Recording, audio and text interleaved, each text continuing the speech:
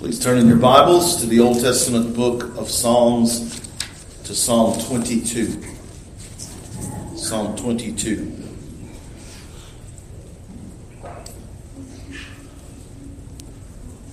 For the choir director, upon Ajaleth Hashashanar, a psalm of David. My God, why have you forsaken me? Far from my deliverance are the words of my groaning. O my God, I cry by day, but you do not answer, and by night, but I have no rest. Yet you are holy. O you who are enthroned upon the praises of Israel, in you our fathers trusted. They trusted and you delivered them. To you they cried out and were delivered. In you they trusted and were not disappointed. But I am a worm and not a man, a reproach of men and despised by the people. All who see me sneer at me. They separate the lip. They wag the head, saying, commit yourself to the Lord. Let him deliver him. Let him rescue him, because he delights in him. Yet you are he who brought me forth from the womb. You made me trust when upon my mother's breast. Upon you I was cast from birth. You have been my God from my mother's womb. Be not far from me, for trouble is near, for there is none to help. Many bulls have surrounded me. Strong bulls of Bashan have encircled me. They open wide their mouth at me as ravening and roaring, and a roaring lion. I am poured out like water. All my bones are out of joint. My heart is like wax. It is melted within me. My strength is dried up like a potsherd. My tongue cleaves to my jaws. And you lay me in the dust of death. For dogs have surrounded me. A band of evildoers has encompassed me. They pierced my hands and feet. I can count all my bones. They look, they stare at me. They divide my garments among them. And for my clothing, they cast lots. But you, O Lord, be not far off. O you, my help, hasten to my assistance. Deliver my soul from the sword, my only life from the power of the dog. Save me from the lion's mouth, from the horns of the wild oxen. You answered me. I will tell of your name to my brethren. In the midst of the assembly I will praise you. You who fear the Lord, praise him. All you descendants of Jacob, glorify him, and stand in awe of him, all you descendants of Israel. For he has not despised nor abhorred the affliction of the afflicted, nor has he hidden his face from him. But when he cried to him for help, he heard. From you comes my praise in the great assembly. I shall pay my vow before those who fear him. The afflicted will eat and be satisfied. Those who seek him will praise the Lord. Let your heart live forever. All the ends of the earth will remember and turn to the Lord. And all the families of the nations will worship before you. For the kingdom is the Lord's, and he rules over the nations. And the prosperous of the earth will eat and worship. All who go down to the dust will bow before him, even he who cannot keep his soul alive. Posterity will serve him. I will be told of the Lord. It will be told of the Lord to the coming generations. They will come and will declare his righteousness to a people who will be born. that he has finished it. Father in heaven, we pray that you would bless the reading and the preaching of your word, to the great blessing of your children, that you would use it to draw sinners to Jesus Christ. Help us to see the beauty and the blessing of this grotesque scene on the cross. Help us to grasp the bitter as well as the sweet.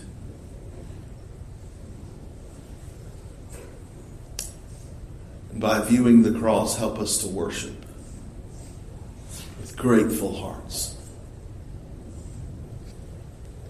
We pray now that you would help us by your Holy Spirit.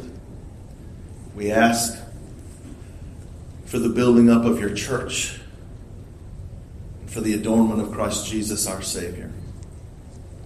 Amen. Last week, as we considered this psalm, the very beginning, I mentioned that David is a prophet. David is called a prophet in the New Testament. And in this psalm, David is prophesying of Jesus Christ and his death on the cross of Calvary. We have cause to believe that David knew that he was speaking of the coming Messiah. That he knew. Maybe that surprises you. We've already read this morning, but let me read again Acts chapter 2, verse 30. And so because David was a prophet, this is the word of God, and so because David was a prophet, he knew that God had sworn to him with an oath to seat one of his descendants on his throne. He looked ahead and spoke of the resurrection of the Christ. David knew that he was speaking about Christ. Now, this reference in Acts 2 is for a quote from a different psalm, but it's reasonable to think that if David knew in one prophecy, in one psalm, that he spoke prophetically about the Messiah that was to come, then he probably knew here in Psalm 22 as well that he spoke of Jesus, though he might not have known to call him, he would not have known to call him Jesus as we do.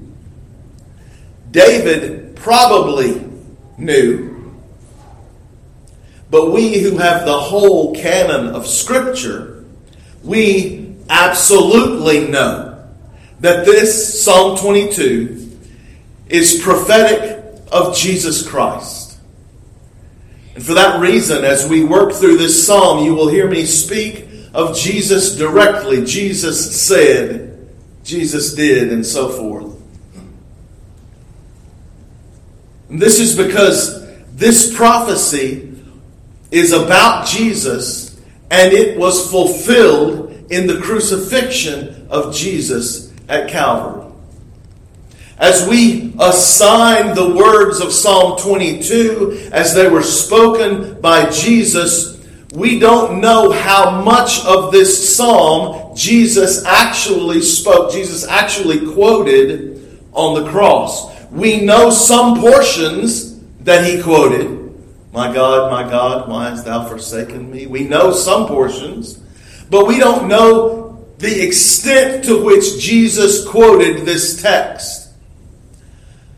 But this inspired psalm, whether Jesus said every word of it or not, this inspired psalm does tell us the expressions of the heart of our Lord as he hung there on Calvary. So we feel comfortable in assigning these words and these emotions and these expressions to the person of Jesus Christ on the cross. Last time we spent a great deal of time, the entirety of our message, in pointing out that these few words at the beginning, making the point that these words at the beginning, my God, why have you forsaken me? They are in no way an indication of a rift or a tear in the fabric of the Trinity. The Godhead was not injured. Surely this forsakenness, This feeling of abandonment was very great. And these words show a certain distress and anguish on the part of the suffering Messiah.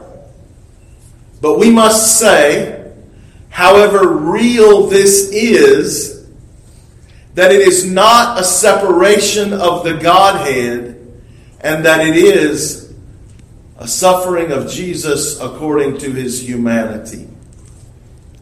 Now let us consider this psalm and its two main divisions, remembering that the first 21 verses speak of suffering and anguish, and the final 10 verses speak of victory and triumph. Notice in verse 1 the question. We could emphasize and focus on each word in this question. My God, why hast thou forsaken me? Last time we considered my God, and we considered forsaken and what it cannot mean. But let us consider now, as we think of this question, my God, why have you forsaken me? Consider the you. If you remember the King James, the thou. Why have you forsaken me? All those who gathered around Jesus to hear his teachings while he was on earth were gone at Calvary. Those who had come to him, seeking him out for healing, for a touch of his hand, either for themselves or for their loved ones. Thousands who had come to Jesus to be fed, to eat as he multiplied bread and fish for their bellies. They're gone. Simon Peter had denied the Lord Jesus with cursings. The other disciples were nowhere to be found. Only John was there at the foot of the cross, and he was there taking care of Mary, the mother of Jesus. Every human had abandoned Jesus Christ. And somehow, in Christ's mind, that was believable.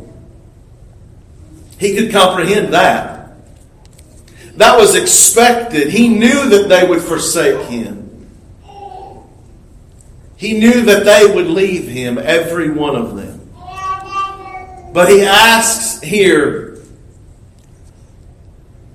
why have you forsaken me?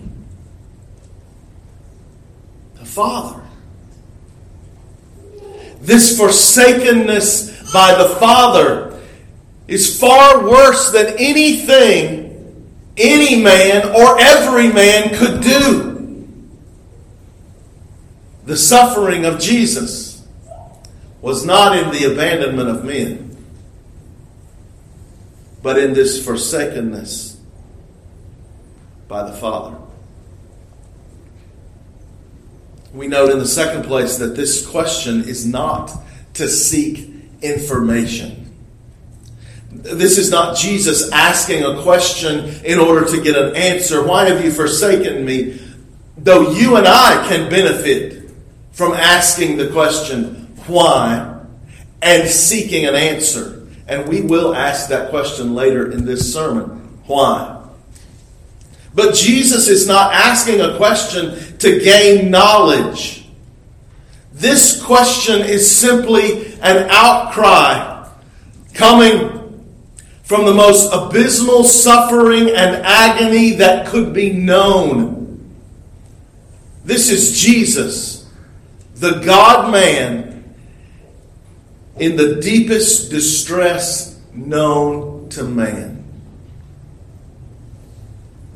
No person living has ever experienced the absolute forsakenness by God.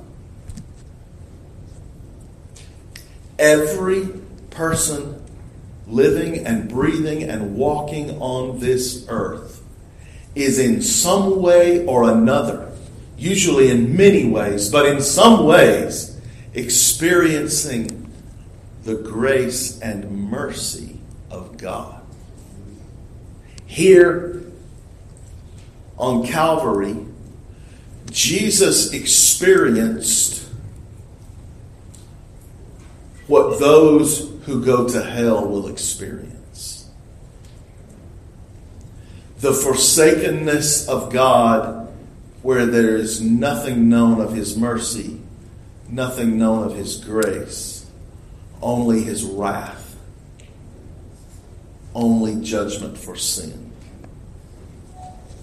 This is Jesus, the God-man, in the deepest distress known to man. Note the cries of the suffering one as they go unanswered. Verse 2, by day I cry and you do not answer, and by night, but there is no rest. No deliverance, no rescue, no answer. If we try to imagine what we might have felt in that moment of abandonment, how we may have handled this forsaking, and we should think of it because this forsaking was rightfully, truly mine. Rightfully and truly yours. How would you pray in that moment? Would you pray in that moment?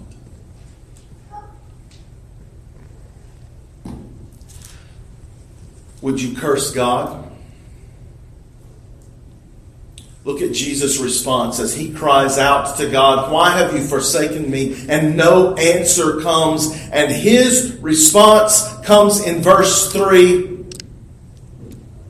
But you are holy.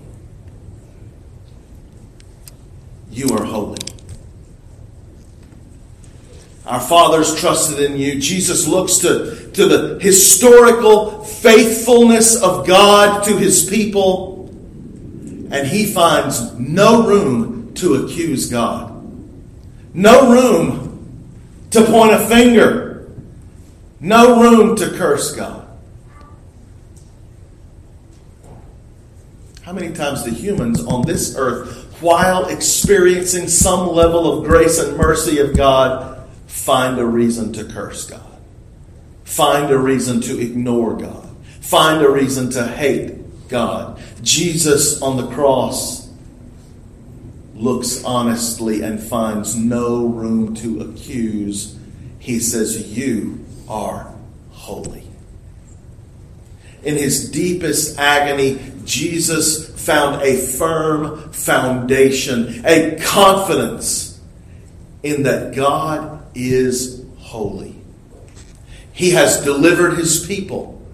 Those men, our fathers, those men trusted in God, and they were not disappointed. And the man, Christ Jesus, trusted in God, and he will not be disappointed. But in verse 6, Jesus says, I am a worm and not a man. I am a worm and not a man. If we can even fathom it, Christ, the Son of God, became man. Such humiliation to be made lower than the angels. But now on the cross, Jesus is even further humiliated. He is lower than low. And He says, I am not a man. Now this is figurative language. It's expressive language. And if we note the literary form, this is poetry. We read this as poetry.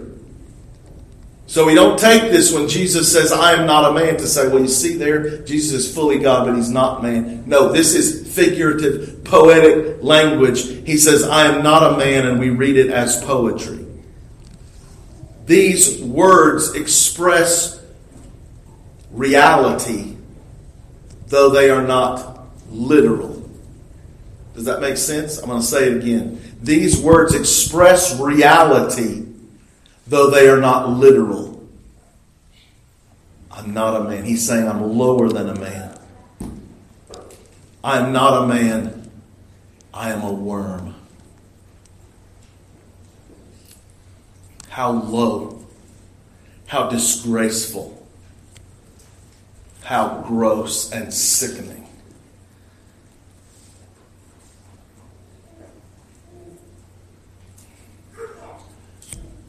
We used to sing a song in church when I was growing up. And the lyrics said, for such a worm as I. And some people said, that's gross. That's offensive. We should change the lyrics. They changed the lyrics to, for a sinner such as I. Because I guess in their mind, saying I'm a sinner is better than saying I'm a worm. It is grotesque and offensive, and we really should apologize to all worms.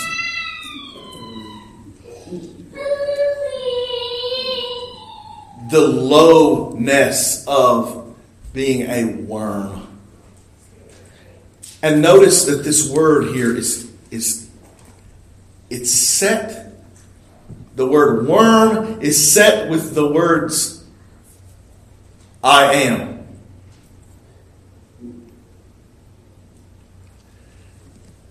I am.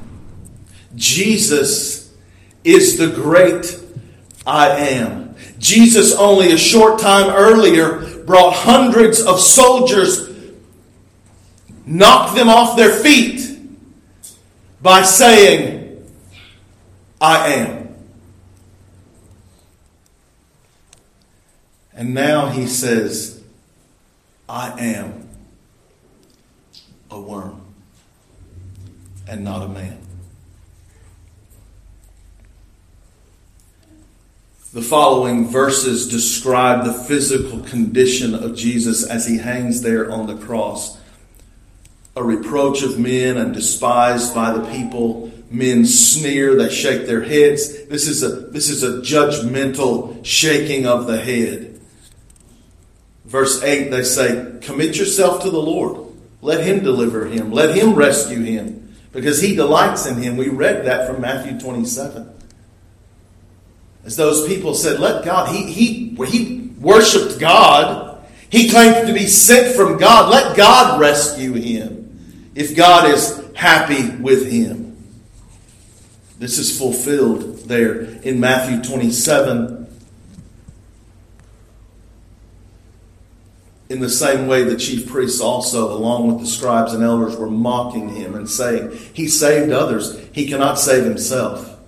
He is King of Israel. Let him now come down from the cross and we will believe him. He trusts in God. Now let God rescue him. If he delights in him. For he said, I'm the Son of God. See the mocking. And this is all fulfilling this prophecy from Psalm 22. How you get all these people to fulfill this prophecy. It's the work of God. The question comes naturally. How? Why would the chief priests, the scribes, and the elders, who surely knew this psalm, they knew the psalm that is before us today. Surely they knew that these things were prophetic of the Messiah, yet they spoke in order to fulfill the messianic prophecy. But then they strongly denied that Jesus is the Messiah. It leaves us wondering what was in their minds. But it should leave us glorifying God for His sovereign power over all things. God brought this about. God brought this to pass. In verse 9 and 10, we have an account and testimony of Jesus' faithfulness to God from the incarnation through infancy and childhood all the way to the cross. You have been my God from my mother's womb. The next verse gives us a description. The next passage gives us a description of those who tormented Jesus. And they're described as animals. Again, it's poetic language.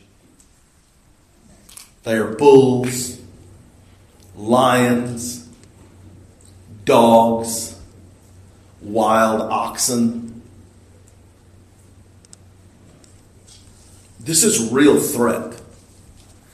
These evil men are dangerous. Strong bulls, ravenous and roaring lions, and dogs. And when we read this, that they're dogs, don't think of my golden retriever. This is not the kind of dog. This is not your little pet dog. This is the wild and deadly dogs that would be found in that region. This is filled with emotional distress, but it's more than emotional distress. There's absolute physical anguish that is included here. We find it poetically described in verse 14. Poured out like water, all my bones are out of joint, heart melting like wax. Verse 15, strength is dried up and the tongue clings to the jaw.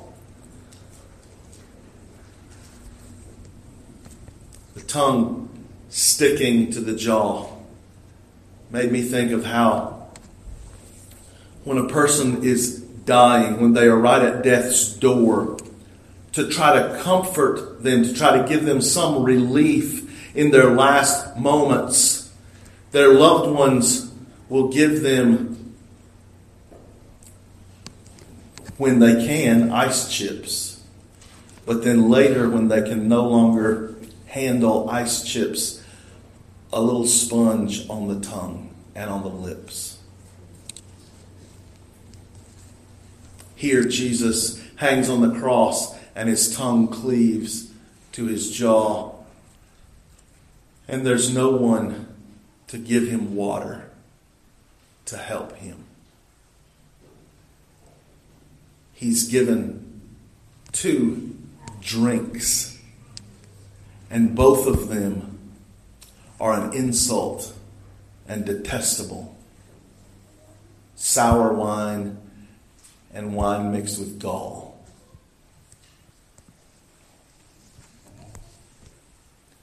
But that was no comfort. That was no help. This description of his physical condition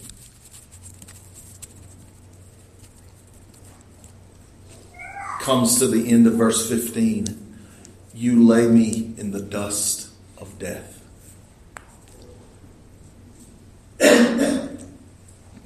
Many people have argued for who is responsible for Jesus' death. Is it the Romans who drove the nails? The Romans who pronounced the execution?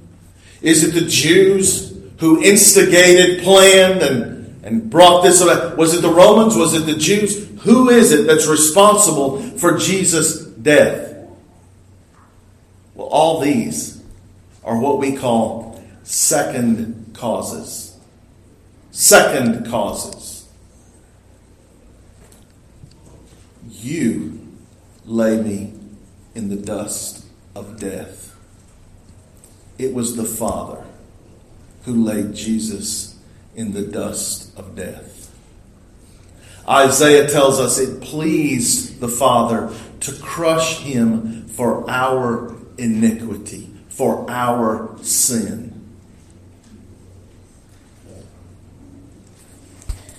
This agony,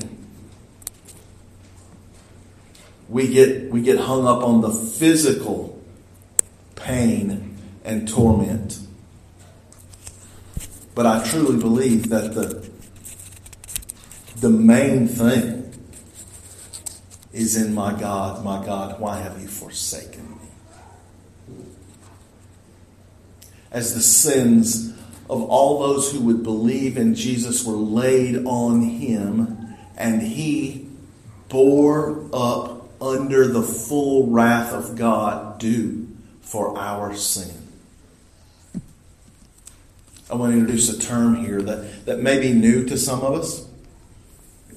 This term is penal substitutionary death.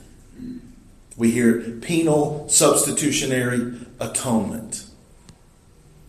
Jesus died in the place of all who believe, in the place of those who would trust in him. That's the substitutionary part of this theological term, penal substitution.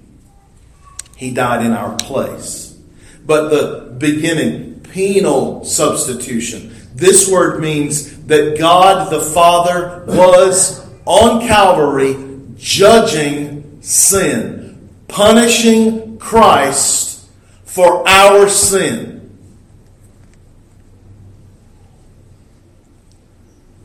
The sin of Adam that every one of us has inherited, as well as the multitude of sins that we have committed in disobedience to God's law, all the punishment due for those sins, every ounce, if you will, of punishment, every drop was delivered, was measured out against Jesus Christ on Calvary.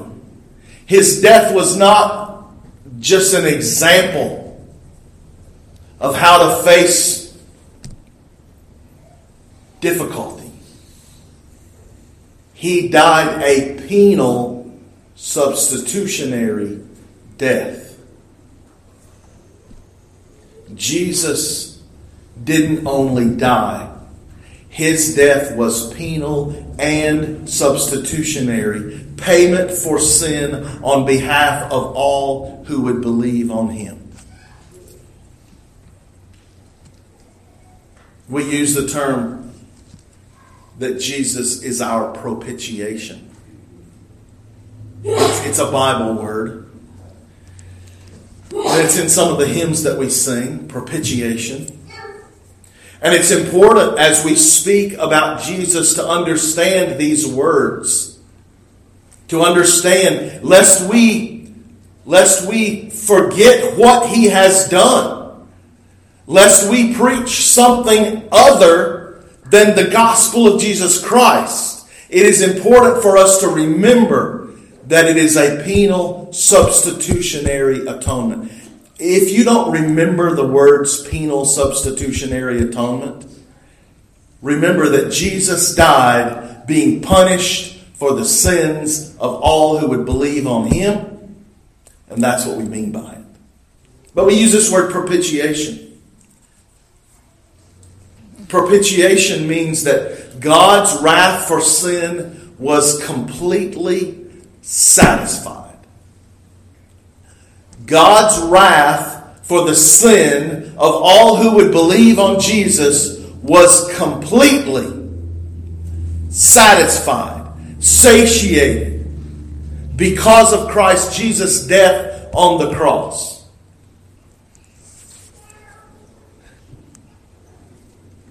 Some of you have watched television shows, criminal shows. Some of you may have had personal experience in the courts. And you know what it would be to have a conviction expunged, taken away, completely taken away. It's not parole, it's not pardon, to be expunged. This is what we mean when we say Jesus is our propitiation, that the payment is satisfied. The prophetic nature of this psalm is seen no clearer than in verse 16. The bulls, the lions, and now the dogs have surrounded, and the verse tells us, 16, they have pierced my hands and my feet. Now what is that? It's crucifixion. This is evident to us that it's speaking of crucifixion. What may not be evident to us is that at the time that David wrote these words, crucifixion had not yet been invented.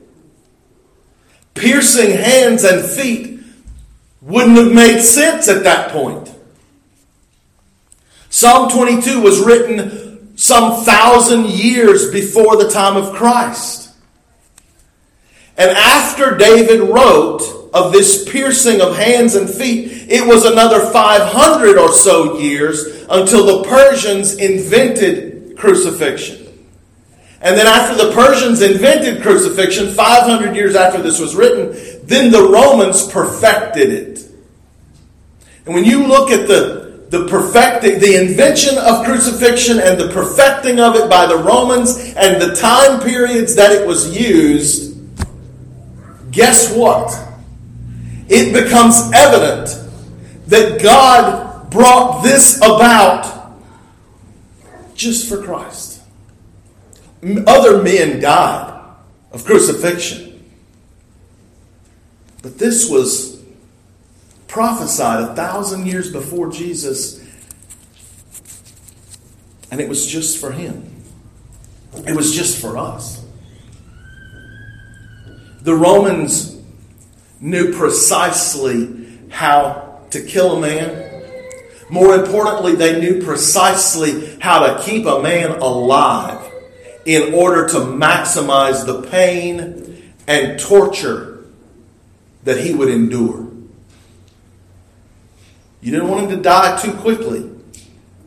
So they knew exactly how far to go, exactly how to keep him alive. When verse 17 mentions, I count all my bones, it speaks of the oddly uncomfortable position of the body as it hung on the cross.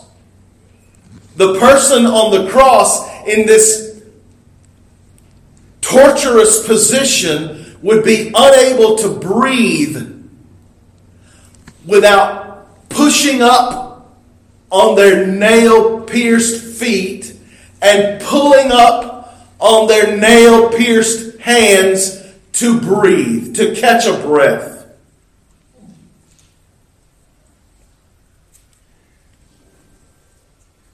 This would allow a man to stay alive until the soldiers grew tired of the torment and were ready for him to die. When they were ready for their day to be done, they would come by and break the legs of the men who were on the cross so that they would no longer be able to push up to get a breath, and the men on the cross would die of asphyxiation.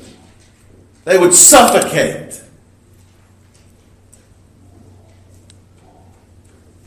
And they came to Jesus, and they did not break his legs. Because when they went to break his legs, he had already given up the ghost. He was already dead. But they couldn't just let it go at that. To make absolutely sure that he was dead, a soldier took a spear and pierced through his side. And the Bible tells us that blood and water came forth. Blood and water coming forth indicates that the heart was pierced. That Jesus' heart was literally broken on Calvary. Verse 18 of this psalm tells us, they divide my garments among them, and for my clothing they cast lots. The soldiers cast lots to divide the clothing, Jesus' clothing, among them. His clothing being removed, Jesus hung on the cross naked, with the world looking on. He hung there in shame. I'd like to take just a moment to return to the question, why? My God, why have you forsaken me? Why? Jesus didn't ask this in order to get an answer. It was a cry of anguish, but we ask, and we should seek the answer. Why? Why the forsakenness? Why the cruelty of the cross? Why did the Father lay Jesus in the dust of death? And the answer to these questions, it's multiple. First of all, everything God does is that He will be gloried, that He will be glorified. Throughout redemptive history, God is glorified by all that He has done. And most especially by the salvation that Jesus Christ accomplished on the cross. He is glorified. This is the first and the primary reason. Why did Jesus die on the cross? For the glory of God. But there's another answer. And for us sinners, from our perspective, this is the answer we need. This is the answer we look for. Why? Why did Jesus die on the cross of Calvary? Why this forsakenness? Why was our sin laid on Him and He endured that? Because there was no other way. No other way. We hear people say, well, don't offend the Jews who say you can get to heaven by keeping the law. Don't offend the Buddhists. Don't offend you name it. There is no other way. All other religions lead to hell. Jesus' death on the cross was the only way for sinners to be saved 2,000 years ago, and is still the only way for sinners to be saved. And this is not something that you work for. It's not something that you earn. It's not something that you prepare yourself for. It's not something that you're good enough for. It's something that we receive by faith, by believing not only that Jesus died, but that He died for me. Gaining entrance into heaven is, for a sinner, is impossible.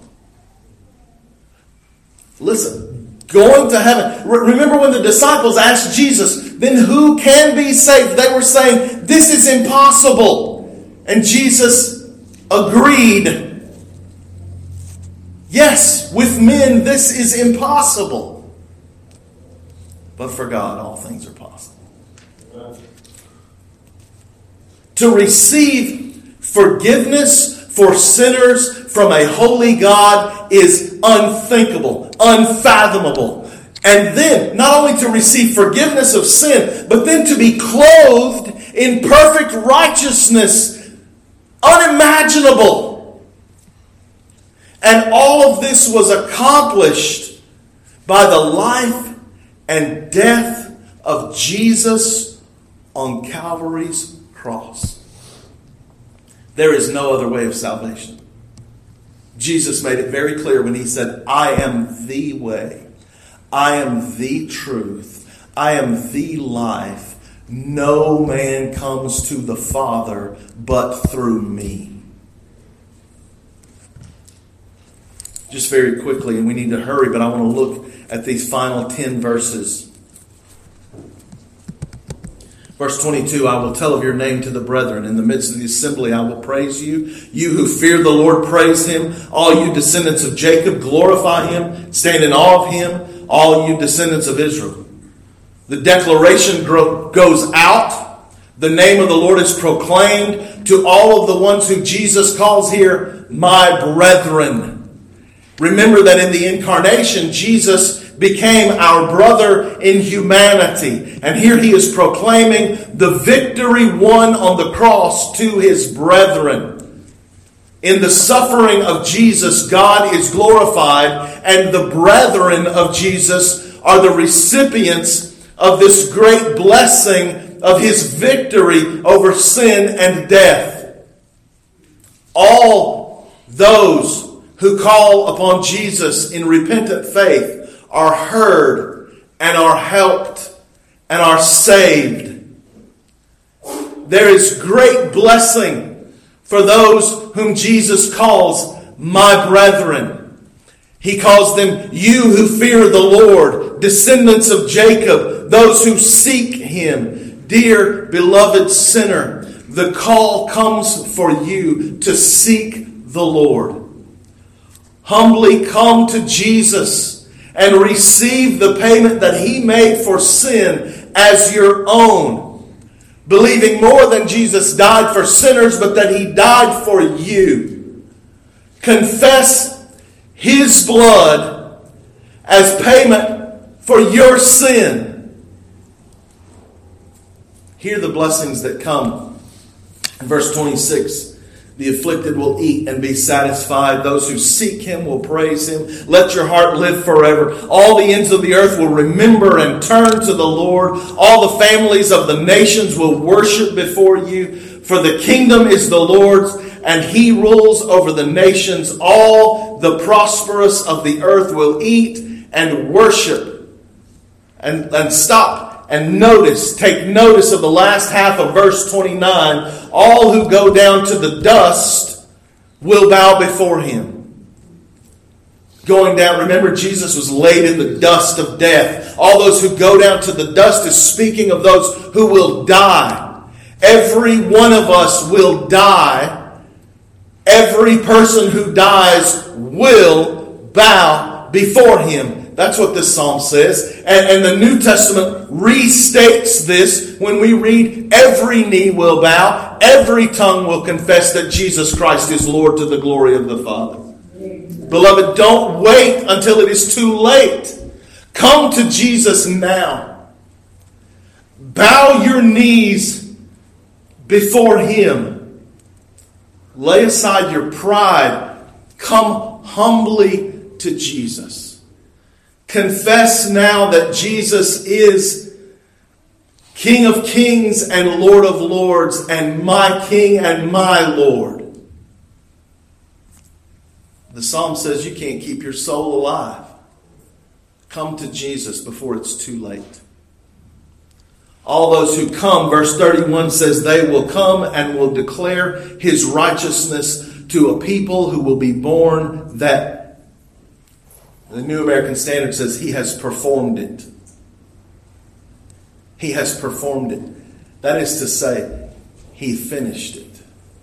This psalm that began with Jesus on the cross saying, my God, why have you forsaken me, ends with it is finished.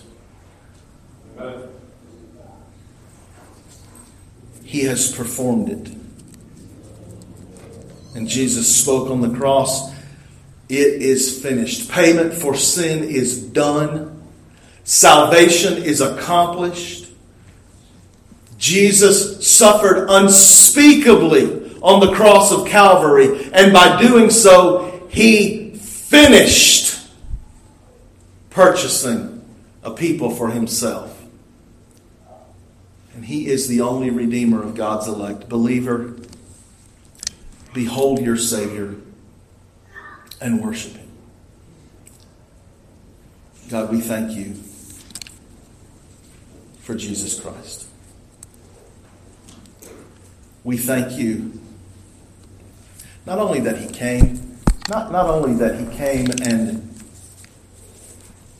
and became the God-man, our brother in humanity, but that he came and lived and died the cruel death that was necessary to purchase our pardon.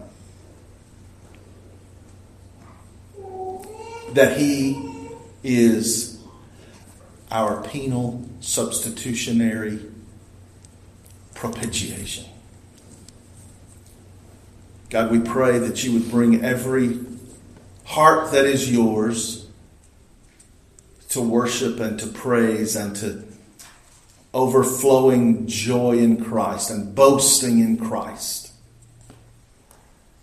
And for those who are lost, for those who do not know that heaven is their home, for those who are still in their sin, we pray that you would save, that you would convict of sin and of righteousness and of coming judgment, that you would bring them to Christ Jesus in salvation. We pray this in his precious name. Amen.